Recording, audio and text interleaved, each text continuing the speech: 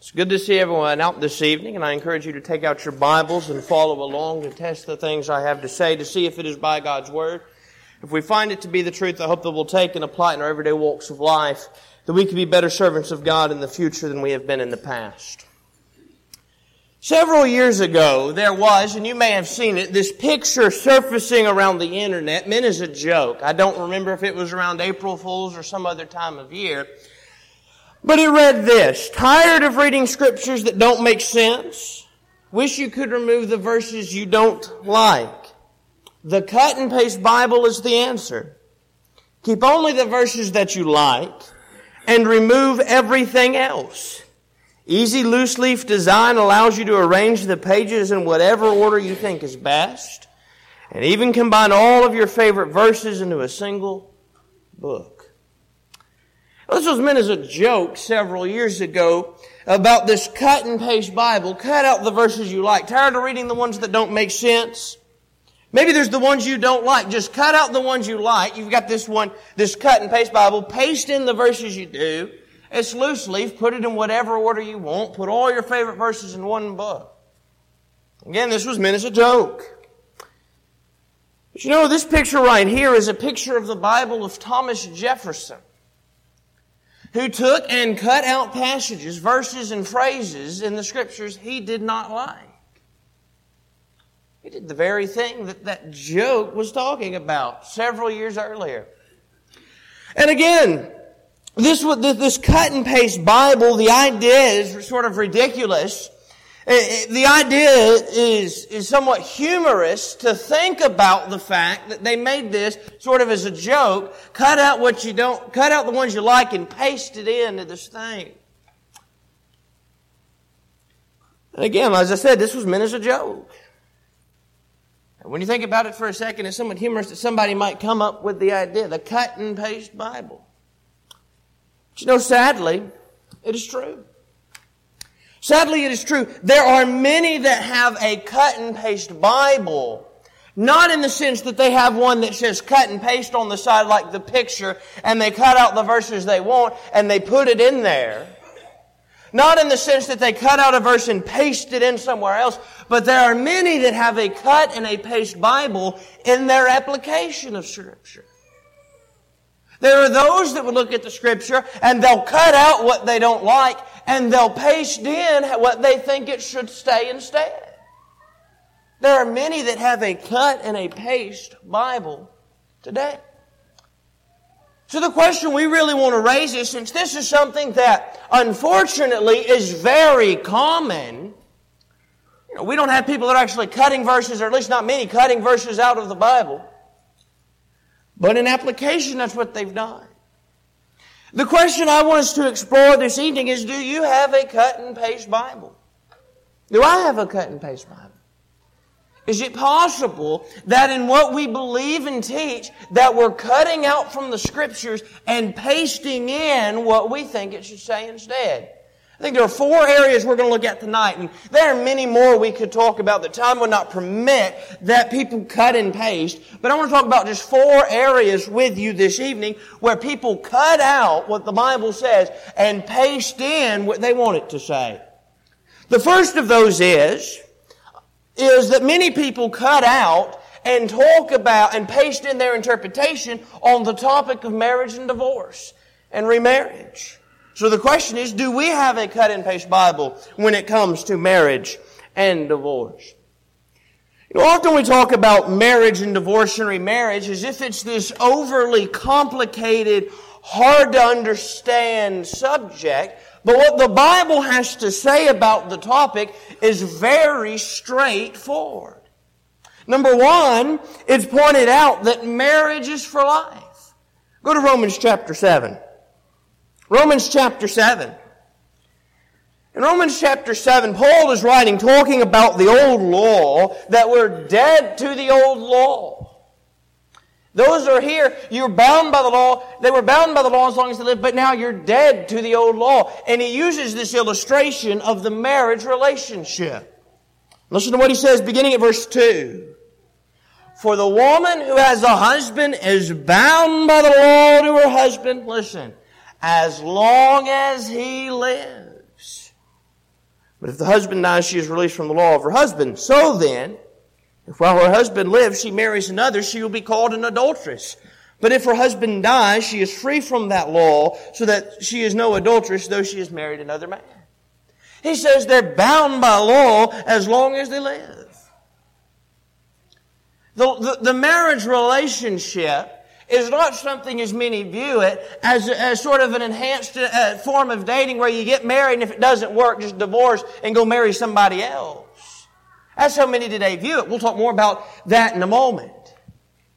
But marriage is for life. They're bound together as long as they live.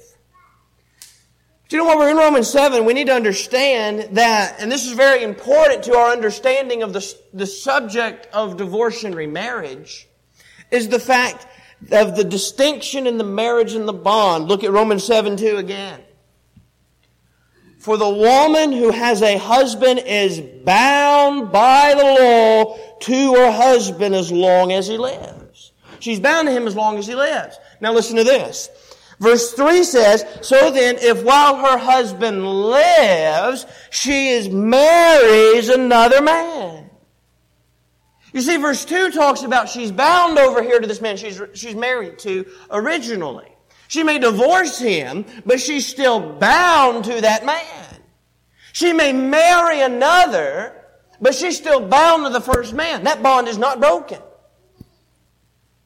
There was no, we're talking about a case where we'll talk in a second about the one cause for divorce, but we need to understand that unless it's a scriptural divorce or unless the spouse dies, that bond is not broken. They're bound, she's bound to him as long as he lives. Even though in verse 3 she marries another man. So you have husband number one over here that she's been married to, and she divorces him for, we'll just say, irreconcilable differences. That's what people often talk about today. She divorces him for irreconcilable differences. And then she comes over here and meets this man, and she marries him. She may be married to this man, but she's bound to this man over here. Romans chapter 7 is very important in our understanding for a couple of reasons. Number one, Romans 7 is the only passage that explains why she is an adulteress. We go over to Matthew 19, it talks about that one that puts away their spouse and their spouse remarries, they're guilty of adultery. We see that brought up in other passages, but Romans 7 tells us why, because they're still bound to the first one. The first mate is alive. The divorce was not for the cause of fornication, and they're still bound to them. And so when they go and marry another, they're an adulterer or an adulteress. Because they're still bound to somebody else.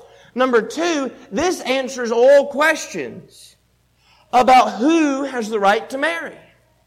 Romans 7 answers the question about all the people that have the right to marry. Anybody who is not bound to somebody else can have the right to marry, but anybody that is bound does not have the right. Romans 7 can tell me, when I understand the marriage and the bond, Romans 7 tells me who can and who cannot get married. Because when I understand that if somebody's bound, they don't have a right, and if somebody's not bound, then they do have the right to get married, then when I look at it, the question we ask about divorce and marriage, who has the right to get married, is there a bond? If there is, then they do not have the right to remarry. If there is not, then they can. So the question becomes is understanding the difference in the marriage and the bond. When I understand Romans 7, it becomes a lot easier to understand what the rest of the Bible says concerning divorce and remarriage. We need to also understand there is one cause for divorce. In Matthew chapter 5, we often go to Matthew 19:9, but in Matthew 5, it says the same thing in Matthew 5:32. But I say to you, that whoever divorces his wife for any reason except sexual immorality causes her to commit adultery. And whoever marries a woman who is divorced commits adultery. Look again. Whoever divorces his wife for any reason except sexual immorality, any reason except for the cause of sexual immorality, then they cause her to commit adultery. You see, you need to understand in this, there's one cause for divorce. It could not be simpler. It could not be stated any more obvious. In Matthew chapter 19 and in verse 9, "And I say to you, whoever divorces his wife except for sexual immorality and marries another commits adultery. And whoever marries her who is divorced commits adultery." How could it be stated any plainer? How else could it be stated to make it obvious there is but one cause for divorce, and that's the cause of fornication? For any reason except for that, they're guilty of adultery. Because when they marry another, they're guilty of adultery. For any reason except for that, they cannot get divorced. It's important to understand as we talk about this, not just the exception, but I think Matthew 19, a better understanding of Matthew 19 as well, just like in Romans 7, a better understanding of Matthew 19 goes a long way in our understanding of this. Go to Matthew 19. Matthew chapter 19. You've heard this before, going through this text and what is said here in Matthew 19. Look down in verse number 6. So then they are no longer two but one. Therefore, what God has joined together, let not man separate. That is very straightforward and very simple. What God has joined together, let not man separate. Do not divorce. It's pointed out in verses 5 and 6 that the two are joined together. Back up to verse 5. For this reason a man shall leave his father and mother and be joined to his wife, and the two shall become one flesh. It's important we understand the word joined of verse 5. The Greek word translated joined in verse 5 means to glue or cement together. When is the last time you use glue to put something together, or you use cement to put some things together, that you had the intent of it eventually coming apart? When you glue something, when you use glue, your intent is for it to hold together, to not come apart. When you use cement to hold things together, that's what it's used for, to hold it together, not to come apart. The idea of the glued or cemented is they're inseparably linked. They're together and not to be separated. It's permanent. Unfortunately, there are many today that have the idea that in marriage they're joined together, but think that joined is by more like Scotch tape and not them being glued or cemented together. That is something that if it doesn't work out, where you just easily separate. You just easily get a divorce. No problem at all. It wasn't all that long ago that to speak of anybody who had a divorce was like speaking of them like they had a plague. You live on a street, and these people on your street, none of them may attend the Church of the New Testament. They may not even be that religious, but the general principle 40 and 50 years ago was marriage is for life. And so if somebody on the street got a divorce, it was like, hey, that couple over there has got a divorce. You know, that woman over there, she's been married before, she's divorced. And it was something that was thought shameful because marriage is for life. But now, not only is that the thought in the world, there are a lot of brethren that take positions on divorce and marriage that say you can separate. What used to be something that even the world looked down upon is something now that even brethren don't really seem to care as much about.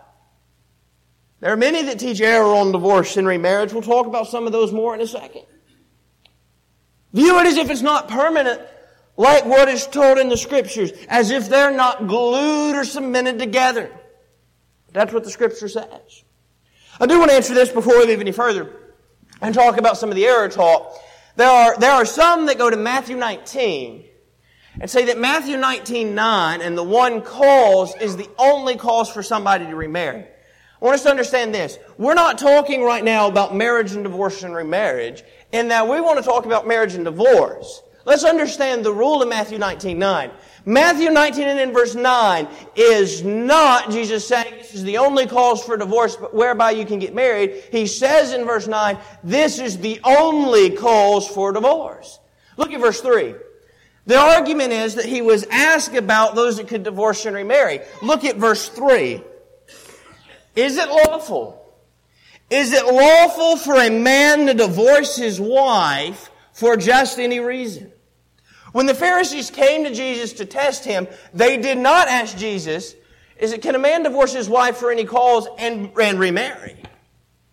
That was not the question. The question was, can they divorce for any reason? I want you to notice what he answers in the text. Number one, if you write in your Bible, you might want to underline this, write out beside this. Number 1, verse 4, the answer is no. Have you not read, He that made them at the beginning made them male and female? You know what He just said? He made one man for one woman. The answer is no. He doesn't come out directly here at any point and say no in these first few verses. He says, have you not read, He that made them at the beginning made them male and female? One man for one woman. That's one no. Look at verse 2. For this reason, a man shall leave his father and mother and be joined to his wife. They're glued or cemented together. We already saw that. What he just said in verse 5 is no. Look at the latter half of verse 5 into the first half of verse 6. And the two shall become one flesh, so then they are no longer two, but one flesh. That's no. And then, what God has joined together, let not man separate. That's no. The question was not about can you divorce and remarry for any reason. The question in Matthew 19 was, can a man divorce his wife for any reason? Here's what Jesus said. No, no, no, no. And they understood that. Because they want to know then why Moses commanded to give a certificate of divorce. Now, He did not command. Because of the hardness of your hearts, Jesus pointed out, He permitted you in verse 8. But from the beginning, it was not so. And so in verse 9, here is the one cause for divorce, except it be for fornication. Matthew 19 clearly shows us there's one cause for divorce. The question was about divorce. The answer was 4 times no. And then He says at the end, the only cause is for fornication. There it is. You cannot divorce for any cause. Now, despite the fact that the teaching seems fairly straightforward, there are many false doctrines that have come about on this topic. We're not just talking about false doctrines by those of the world. These are positions held by brethren. There's the position of mental divorce.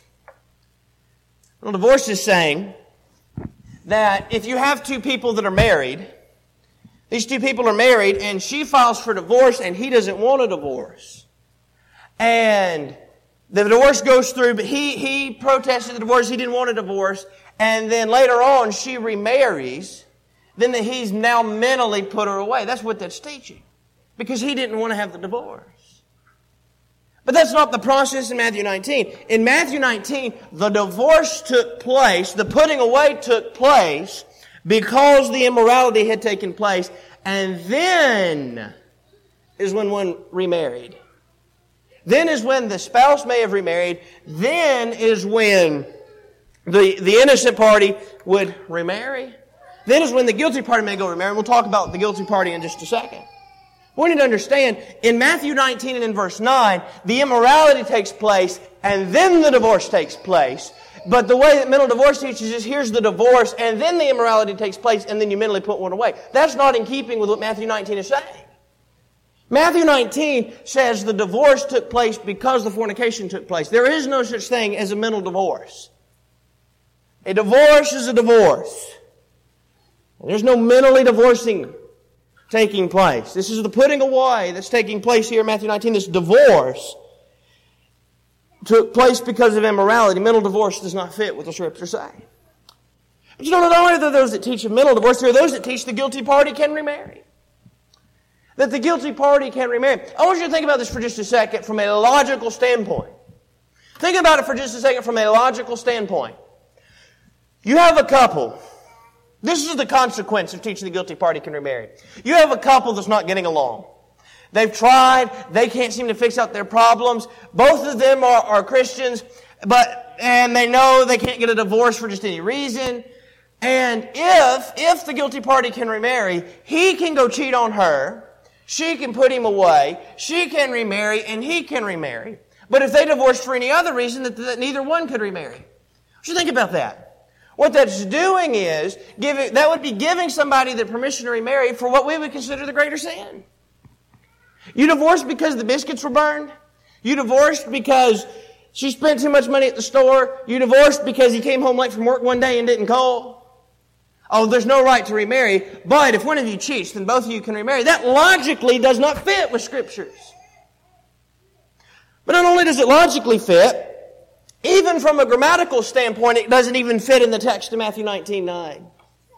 It's an adverbial phrase in the first part of verse 9 because it's describing the one who puts away.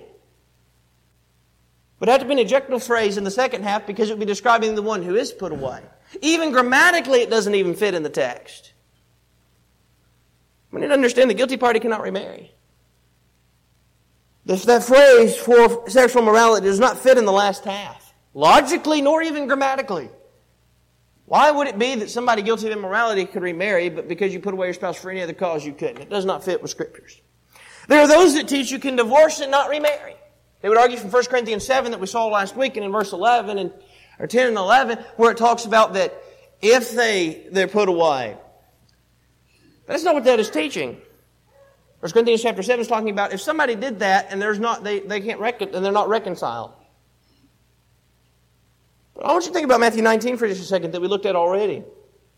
The question in Matthew 19 was not about who can divorce and remarry. The question in Matthew 19 was who can divorce, and we saw the answer was only those that put away their spouse for the cause of sexual immorality.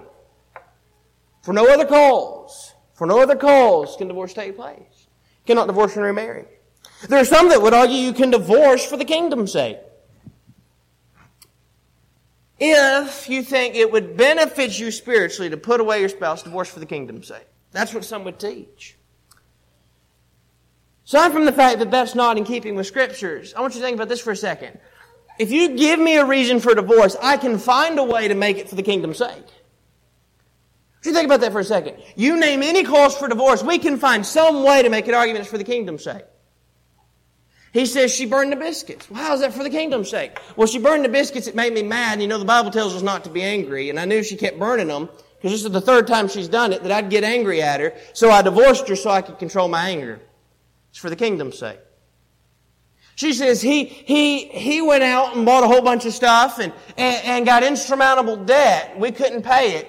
Bible says, oh, no man anything, so I divorced him because he got all this debt. There's irreconcilable differences. Well, we knew we couldn't fulfill the roles God would have us to fulfill. We weren't fulfilling the roles that God had given to us as we should, so we divorced because we knew we couldn't meet that command. So we divorced because we figured if we can't meet the command, we might as well divorce because, well, it's for the kingdom's sake. That way we're not violating that command of God. You see, we can make anything for the kingdom's sake. We can twist anything in. But that's not fitting with Scriptures. There's one cause for divorce. Now, those that even would argue, among brethren, divorce for any cause. Divorce for any cause. That's not in keeping with Scripture. In Matthew 19:9, the only cause for divorce is sexual immorality. Not for the kingdom's sake. Not divorce and not remarry. Not for any cause. It's not fitting with Scripture. The guilty party cannot remarry. That's not in fitting with Scriptures. Nor is the mental divorce position fitting with Scriptures. The divorce took place because of the immorality, not something that mentally was done later. Now, people ignore this. The reason for all this false doctrine is people ignore the passages for whatever words they find, whatever verses they find, they think best benefit them. Sometimes they don't even take a phrase in Scripture. Some might take a phrase in Scripture and twist it to fit what they want. Others don't even do that. They just paste in what they want it to say. They cut out what the Bible says concerning divorce and remarriage and paste in their own interpretation and their own way of thinking. And that's what the Bible says about divorce and remarriage. The Bible says marriage is for life. There's only one cause for divorce. And that's for the cause of immorality. And anything other than that is a false doctrine. Anything other than that is not in keeping with Scriptures. Now the question is your Bible cut and paste on the topic of divorce and remarriage? Is my Bible cut and paste on the topic of divorce and remarriage? Is what we believe and what we practice in keeping with the Scriptures and in keeping with what Jesus taught? Let me tell you a second area in which there are those that have a cut and paste Bible, and that is when it comes to roles in the home. The roles in the home are very straightforward. They're commanded, they're very specifically given. In Ephesians chapter 5, it is commanded that husbands are to lead in love. In Ephesians 5, it says the husband is the head of the wife. In verse 23, it says later on, he's to love her. Husbands, love your wives, just as Christ also loved the church and gave himself for her. Husbands ought to love their own wives as their own bodies. Verse 28, he who loves his wife loves himself. Husbands, lead the home and love your wives. It is taught in Scriptures that wives are to submit.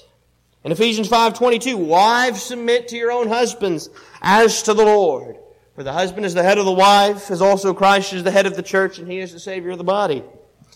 In Titus chapter 2 and in verse 5, it says to be discreet, chaste. This is what the older women were to teach the younger women. Homemakers, or working at home. To be homemakers. In Ephesians chapter 6, verses 1 through 3, it says children are to obey and to honor. In Ephesians 6, 1 through 3, children obey your parents in the Lord, for this is right. Honor your father and mother, which is the first commandment with promise, that it may be well with you and you may live long on the earth. And then Ephesians 6 and in verse 4 teaches that you fathers do not provoke your children to wrath, but bring them up in the training and admonition of the Lord. You instruct them, you teach them what they need to learn. Those roles are very specific. Husbands lead in love, wives submit and be homemakers, children honor and obey, and fathers train up your children in the way of the Lord. But we live in a society that wants to be politically correct. And we hear people talk about it, and the fact is that when we talk about politically correct and how people interpret it, that it's not politically correct. It's politically incorrect to fulfill the roles in the home. It's not fitting with what the 21st century would have you believe. You see, in the politically correct society, husbands shouldn't lead. Because if a husband tries to be a leader, then he's trying to be a dictator. That's the idea that those of the world would have. If you lead in the home, you're trying to dictate. To be the dictator in the home. And that doesn't fit with the 21st century. That's how they interpret it. The 21st century would teach, those of the world today would say, hey, wives, don't submit to your husbands because you have equal rights. You have the same equal rights as he does. That's what they're telling people. And so you shouldn't submit. That's an outdated principle, you might hear somebody say. So, don't submit. You have an equal right to him.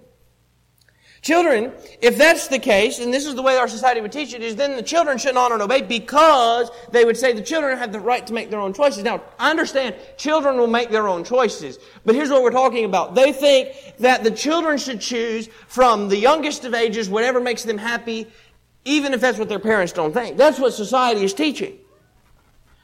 But that's not keeping with the role in the home. What about this fact? That a parent shouldn't teach a child because the child should learn their own path and make their own decisions.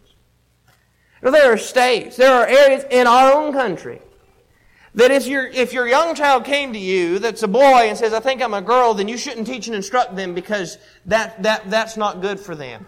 You let them make their own choice. It don't matter that they're 4 or 5 years old. It don't matter that they're 8 or 9 years old. You let them make their own choice. And that it would be illegal to try and teach them otherwise and help get them counseling? Yes. There are places already in our own country that would not have you to do that. You know what that's saying? That's saying parents don't teach your children. Let your children do what they want to do. Let them do what makes them happy. You see, the roles God has assigned for the husband, the wife, for the child, and for the parents do not fit with our society today. And they would tell you that this is outdated and you shouldn't do that. We need to understand something. It doesn't matter what everybody else is doing. It doesn't matter what our politically correct society says, what the majority are doing. What matters is what God said. And it don't matter if we stand alone, we still need to stand. In Matthew 7:13, excuse me, Matthew 7:13. Enter by the narrow gate. For wide is the gate and broad is the way that leads to destruction, and there are many who go in by it. Because narrow is the gate and difficult is the way which leads to the life, and there are few who find it. The majority are doing what is wrong. And our society as a whole may say, this is not what you should do anymore, that's outdated. Our society may look at you as a whole as if you're a terrible person for doing it. We need to understand that whatever God's requirement is, it doesn't matter what everybody else is saying, it doesn't matter what everybody else is doing, we still have the requirement to keep the command of God. The majority are going to be lost ultimately. And so we need to fulfill the requirement of what God would have us to do, even if we stand alone. Even if we stand alone, we should still stand. The question we need to ask is your Bible copy and paste? Is my Bible copy and paste when it comes to the roles in the home? Are we willing to fulfill the roles that God has assigned, or do we cut out what it says and paste in our own interpretation? Unfortunately, there are many today who cut out what the Bible says and paste in that more politically correct interpretation. Men may not want to lead, wives may not want to submit, children not obey. You cut out what it says and paste in your own interpretation. That's how many do it today. Is our Bible copy and paste when it comes to the roles in the home? It better not be, because we need to fulfill the command of God. Take a third area, and where many people have a copy and paste Bible. We need to ask the question is, do we have a copy and paste, or cut and paste Bible rather, is when it comes to church discipline. The instructions to church discipline are very plain and straightforward. In Matthew 18, it gives us a process to take when the sin is against us. If your brother sins against you, this is the process you take. We need to understand, if somebody sins against us, go straight to the elders, who then, we turn around and talk to them, and then take it before the whole congregation to withdraw from somebody. If the sin is against you, here's what you do. Moreover, if your brother sins against you, verse 15 of Matthew 18, go and tell him his fault between you and him alone. If he hears you, you have gained your brother. So if he hears you, then all is well. There's no need for anybody else to know what took place. The sin was against you, and you take it between you and him alone. But if he doesn't hear you, then take one or two more, that by the mouth of two or three witnesses every word may be established. So a brother sins against me. I go and I talk to them. They don't listen to me. I may come and get a couple of the elders, and we go talk to them. And we talk to them for a little bit, and they don't still listen. Then, if they refuse to hear at that point, then you tell it to the church. And if he refuses to hear the church, then you let him be to you like a tax collector, a heathen and a tax collector. But there's a process to take when the sin is against an individual. Now, things are different if it's a sin that everybody already knows about. If somebody's guilty of adultery and we all know they're guilty of adultery, that's a different case in which we need to talk to them, but we wouldn't have to have one go to them. We could go ahead and go down to the phase where maybe multiple people go and talk to them. But this isn't the case where we have a sin against us. But if somebody sins against us, we don't run and tell everybody, hey, you want to know what so-and-so did against me? I go and I talk to them between me and them alone, and then we go to one or two more, and then we go to the church if they don't listen then, and then if they refuse to listen to the whole church, then they're to be as a heathen and a tax collector to us. But that's a whole process to be taken in the case of a sin against an individual.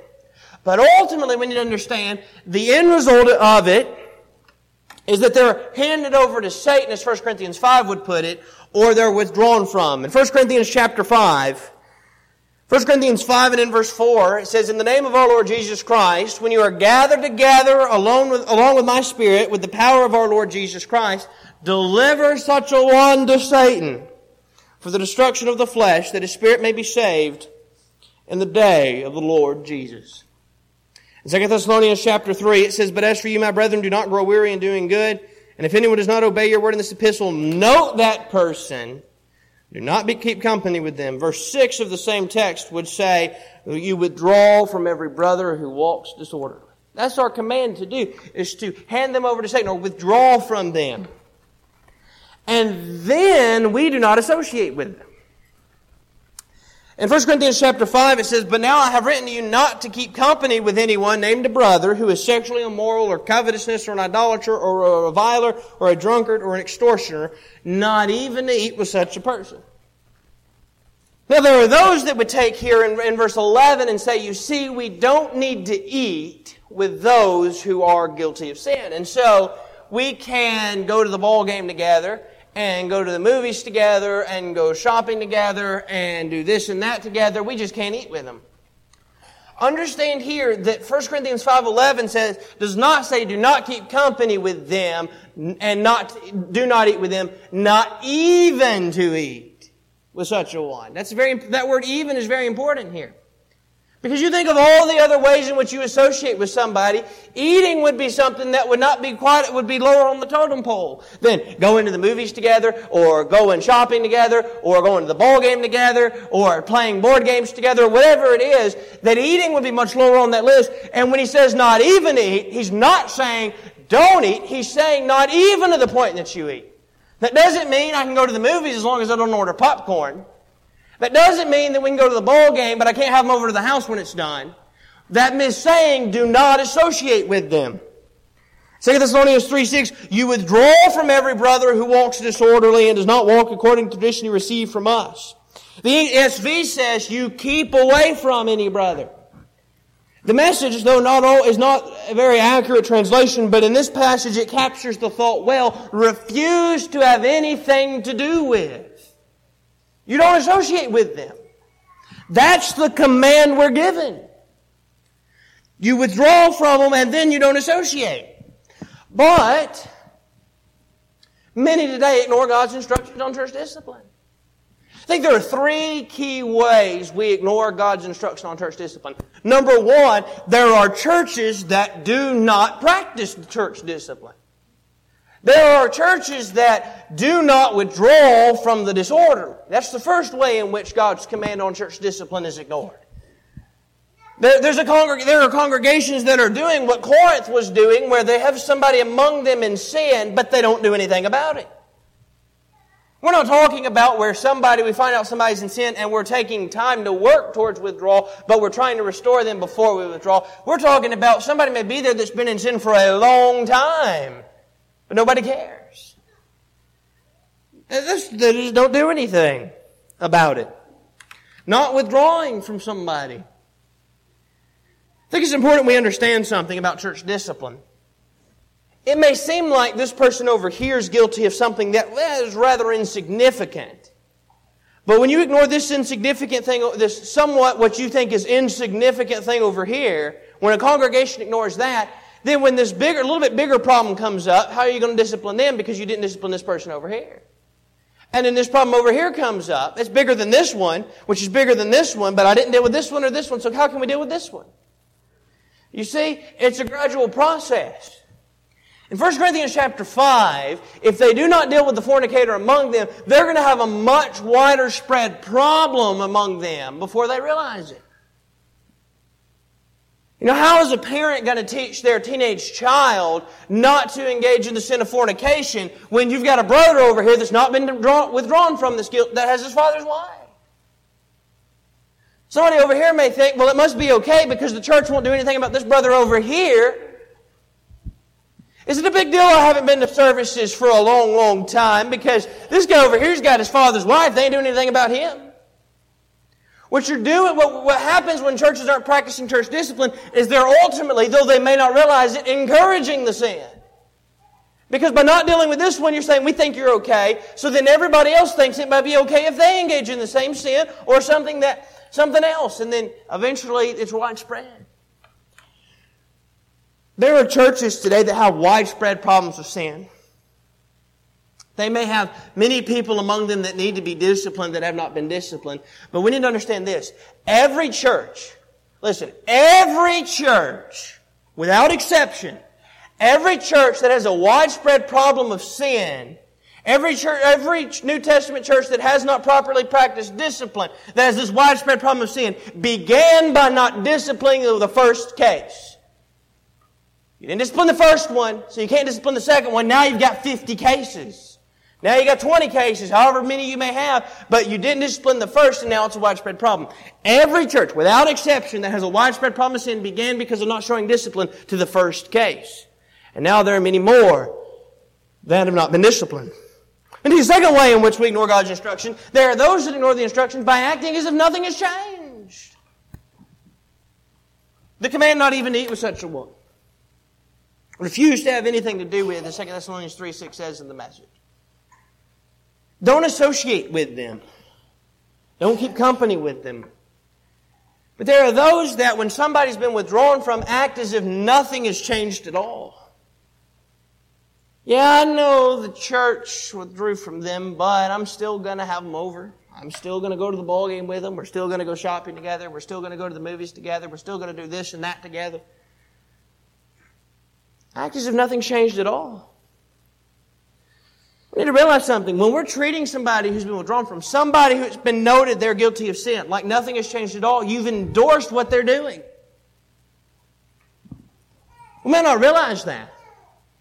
But if I'm associating with somebody who's caught up in sin, somebody who's been marked, somebody that's been withdrawn from it, I act like nothing's changed, what I'm telling them, though I may not realize it, is I'm telling them, I'm okay with what you're doing.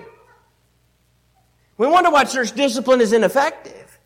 If somebody's been disciplined, but we're not doing our part, then what do we expect to happen? Then another way, though, is that there are those that would act rudely and maybe ignore, but not admonish. We are commanded in 2 Thessalonians 3 and verse 15 to warn or admonish them as a brother. I need to take the opportunity, if I see that person, if I'm walking through the store and I see that brother that's been withdrawn from, encourage them, talk to them, try and get them to come back. Maybe see if they'll sit down and study. Try and find some way to teach them the truth to bring them back. But there are those that might see them walking down the aisle and turn and walk the other way and ignore them. That's not keeping with the command either. That's the other reason church discipline is ineffective. Two of the main reasons church discipline is ineffective is we either A, act like nothing's wrong at all, or B, we don't admonish at all, we just ignore. That's the reason church discipline can be ineffective. Does the church where we attend, does the church as a whole have a cut and paste Bible when it comes to church discipline? Do we as individuals have a cut and paste Bible when it comes to church discipline? Oh, maybe the church is practicing discipline, but we as individuals may not be doing our part. Are we not doing our part? When we're associating with those who are guilty of sin, we violate the command of God when it comes to church discipline. There are many today that have a cut and paste Bible on the topic of church discipline. But let me tell you lastly this evening, that there are many that have a cut and paste Bible when it comes to church, to assembling. The fact that we are commanded to assemble is quite obvious. And let us consider one another, Hebrews 10:24, in order to stir up love and good works, not forsaking the assembling of ourselves together as is the manner of some, but exhorting one another, and so much the more as you see the day approaching. And we go there and we talk about, you need to assemble. But let's move through this text. Let's move through this text here in Hebrews chapter 10 and notice what is said. Number one, here's what's said in the text. Here are the benefits of assembling. Look at verse 24. And let us consider one another in order to stir up love and good works. Do you know when we assemble together, we're stirring up one another into love and good works? That's the benefit of being here. You're stirring up others. They're stirring up you into love and good works. Look at verse 25. We exhort one another, not forsaking the assembling of yourselves together as is the manner of some, but exhorting one another. You know how you're exhorting? By not neglecting the assembling of yourselves together. So we have the benefit of being stirred up, the benefit of exhorting one another. But here's something we need to realize in this text. Look at verse 26. For if we sin willfully. Verse 26 is connected to what has been said previous. So let's look beginning at verse 26, and he's going to list what we fail to do when we fail to assemble. Verse 26, number 1, we sin willfully. Look at verse 26.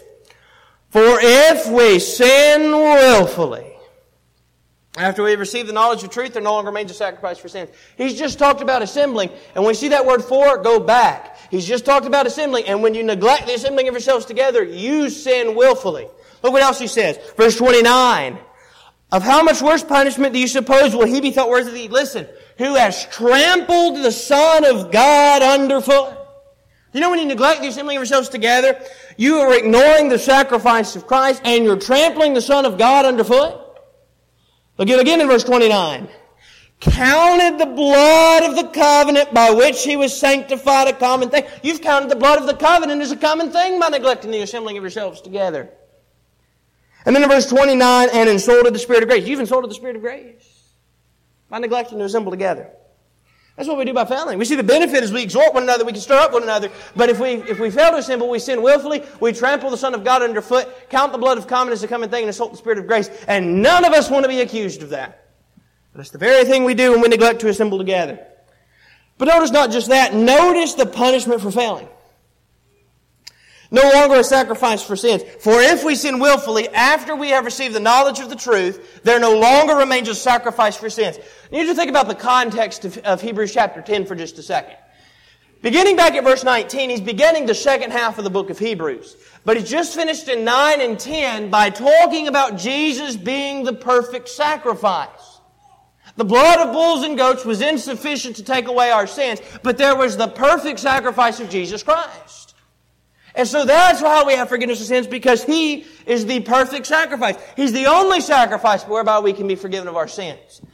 But if you ignore His command, the command's given beginning at verse 19 and going through verse 25, ending with assembling, when we ignore the commands of God, when we reject the commands of God, we have trampled underfoot the Son of God, as we've already seen, and counted the blood of the covenant as a common thing. And what we've done is we've sinned willfully, and because of that, we no longer have a sacrifice for sins. When we reject the command of Christ, we reject Him as the true sacrifice. And when we reject Him, there is no other sacrifice. And you know He did that? Not the adulterer in this text, not the murderer, not the thief, but the one who neglects to assemble together. Look at verse 27. But a certain fearful expectation of judgment and fiery indignation. We face fiery indignation. Verse 30. We will face judgment. Vengeance is mine, I will repay, says the Lord. And again, the Lord will judge His people. Verse 27 says we face a fearful expectation of judgment. We will be judged. And then ultimately, verse 31, it says it's a fearful thing to fall into the hands of the living God. What we do is we fall into the hands of the living God, and we face punishment when we neglect to assemble together. That's what the context of Hebrews 10 is dealing with. It's pointed out beginning at 24 and going here through verse 31. We need to understand there are many that still fail to assemble. Oh, they'll be here at times. Assemble at times. May be here every Sunday morning, but not any other time. Those that may assemble on Sunday morning and even Sunday evening, but they may not be back at other times. You see, there are those that assemble and think, I assemble, I was here, but they forsake other assemblies. They may not be here on Wednesdays. Or, and here's something we need to understand, may not attend a gospel meeting. What happens is people look at Hebrews 10:25 and they cut out neglecting the assembling of yourselves together and paste in, do not neglect the assembling of yourselves together on Sunday morning. Or they cut it out and they paste in, do not neglect the assembling of yourselves together on Sunday at all. Or they may even cut it out, not neglect the assembling yourselves together on Sunday and Wednesday. But they think what the rest of it says is, but you can neglect on Sunday night, for those that want to be there just Sunday morning, and Wednesday night. Or you can neglect Wednesday. Or maybe somebody's here every Sunday and every Wednesday, but not here during a gospel meeting. They think it says, assemble together at your normal times, but you can neglect the assembly during a gospel meeting. You can neglect the assembly during what we consider a special service. We need to understand something. On Wednesday night, we are assembled just like we are on Sunday morning. During a gospel meeting, we are assembled just as much as we are on Sunday morning. No, we may not serve the Lord's Supper, but we are still assembled, and we are commanded to be here if we assemble together.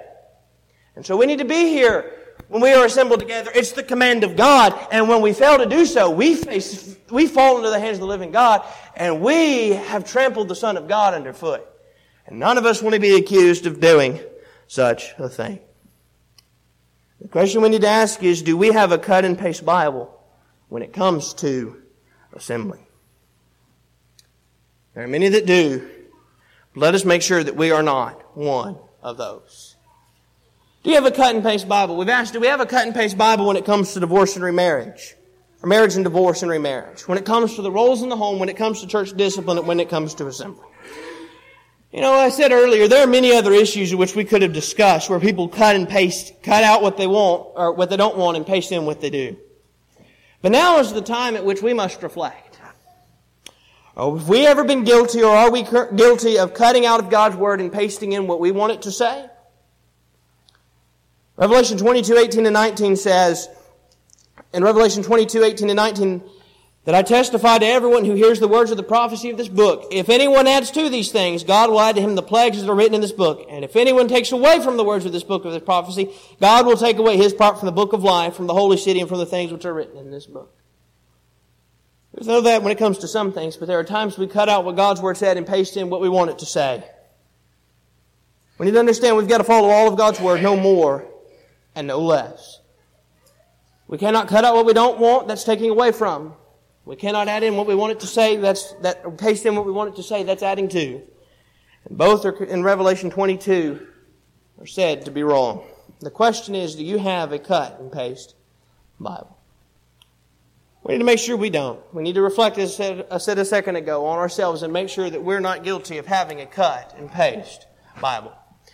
It may be that there is one or more present this evening who has never responded in obedience to the gospel. If you're here and you've not done that, now is the time. You're not guaranteed of another opportunity, for what is our life but a vapor that appears for a short time and vanishes away?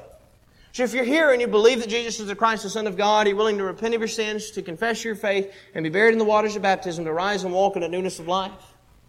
Maybe you're here and you've done that, but somewhere along the line, you say, I've not lived as I should. And if you're willing to repent of that and to confess your sins, then we'll pray with you and for you for God to forgive you. But no matter your need, if we can assist you in any way, would you not come forward us together? We stand as we sing.